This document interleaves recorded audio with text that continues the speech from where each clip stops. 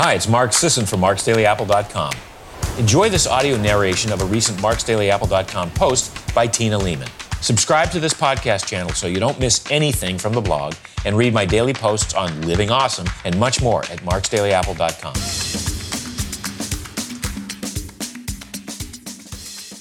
The Definitive Guide to Chocolate. Ah, chocolate, what a life.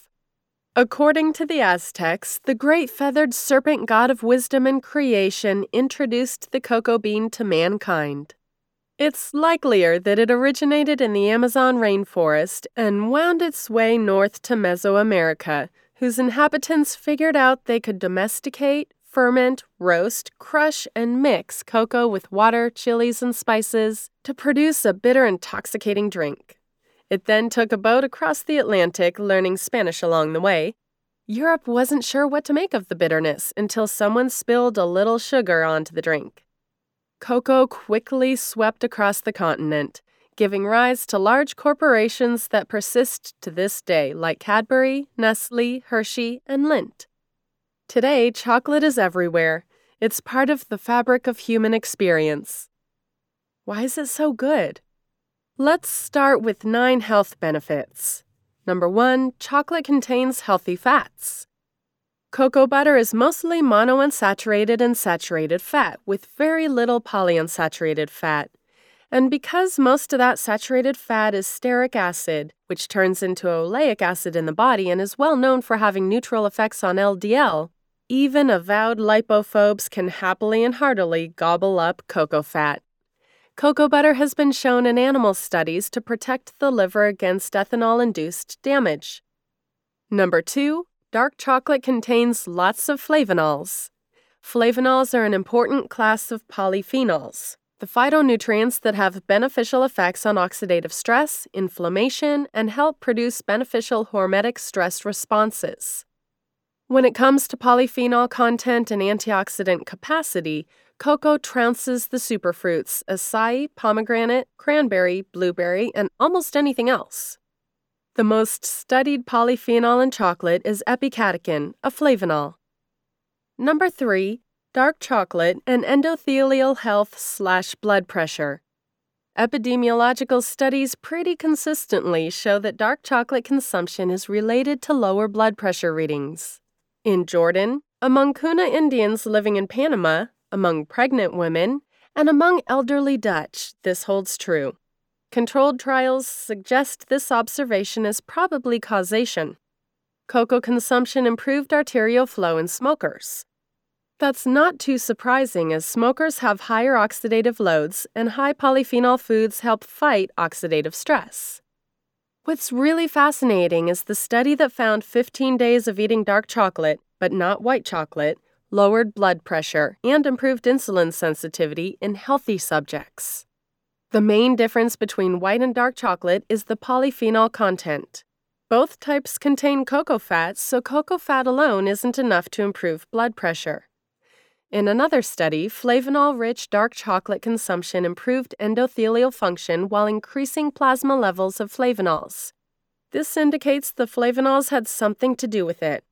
Another study used flavanol-rich cocoa to increase nitric oxide production in healthy humans, which increased vasodilation and improved endothelial function. And in another, the highest dose of cocoa flavonoids caused the biggest drop in blood pressure. Still another found that while dark chocolate did not reduce blood pressure, improve lipids, nor reduce oxidative stress, it did improve coronary circulation. Number 4, dark chocolate is prebiotic. Chocolate is a good source of polyphenols and fiber, both of which act as prebiotic precursors for healthy gut bacteria. In spontaneously hypertensive rats, cocoa-soluble fiber lowered blood pressure, perhaps by reducing weight gain. Number 5, dark chocolate and cardiovascular disease. In humans, both with normal and elevated cholesterol levels, eating cocoa powder mixed with hot water lowered oxidized LDL and ApoB, a good barometer for LDL particle number, while increasing HDL. All 3 doses of high flavanol cocoa powder, 13, 19.5, and 26 grams a day, proved beneficial. If you're wondering, 26 grams of powder is about a quarter cup. It also works if you drink it with milk. Given the effects of chocolate on lipid peroxidation, we can probably surmise that it will also lower the risk of cardiovascular disease. And indeed, epidemiological studies suggest that this is the case. In a sample of over 2,200 patients, chocolate consumption was inversely associated with progression of atherosclerotic plaque. The association held for chocolate in general, and I don't think it's likely that everyone was consuming 100% raw cacao powder brimming with polyphenols. A study from this year from the same group got similar results. Chocolate consumption was inversely associated with cardiovascular disease. Number 6. Dark chocolate and insulin resistance. For 15 days, hypertensive, glucose-intolerant patients received either 100 grams of high polyphenol dark chocolate or 100 daily grams of zero polyphenol white chocolate. Diets were isocaloric, and nothing differed between the groups besides the type of chocolate. Dark chocolate improved beta cell function, lowered blood pressure, increased insulin sensitivity, and improved endothelial function, while white chocolate did none of these things. Again, this indicates that it's the polyphenols, not just the cocoa butter. Number 7. Dark chocolate and fatty liver. As mentioned earlier, cocoa butter is hepatoprotective in the context of ethanol consumption. These benefits seem to extend to other areas of liver health. Daily chocolate consumption is linked to lower liver enzymes. Number 8. Dark chocolate and UV damage. One study found that feeding high levels of dark chocolate to healthy people over 12 weeks doubled their MED, or resistance to UV damage. Feeding low levels of dark chocolate had no effect on the MED. Similarly, another study found that people who ate high levels of cocoa flavonols had greater resistance to a given UV dosage than a low flavonol group over a 6 and 12-week period. And number 9, dark chocolate and aging. It seems like every time you read about the dietary habits of a centenarian, they're big chocolate lovers. That may not be a fluke, as chocolate has been shown to improve many aspects of the aging process. In postmenopausal women, high cocoa dark chocolate improves blood flow to the brain and periphery. It also reduces arterial stiffness. A 40-gram hunk of dark chocolate improves the ability of older patients with peripheral arterial disease to walk unassisted within 2 hours of consumption. That's wild. Older folks who eat the most chocolate have better cognitive function and lower risk of getting type 2 diabetes. It's pretty clear that the older you are, the more chocolate you should eat. I'm certainly operating under that assumption anyway. Now, what are we talking about when we talk about chocolate? How's it made? After the cocoa bean is scooped out from its pod, it sits in piles for about a week to cure.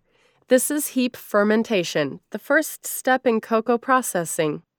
During heap fermentation, yeasts degrade the mucilaginous pulp that surrounds the beans into ethanol. Bacteria turn the ethanol into acetic acid and carbon dioxide, and this raises the temperature enough to eventually kill the cocoa bean. Now dead with its cell walls breaking down, the bean experiences chemical reactions that develop flavor and color. Fermentation also reduces bitter compounds and phytic acid. Then, the bean is dried for a week or two, then roasted, then pulverized to form nibs. Sometimes that process is flipped. They pulverize the dry bean into nibs, then roast the nibs.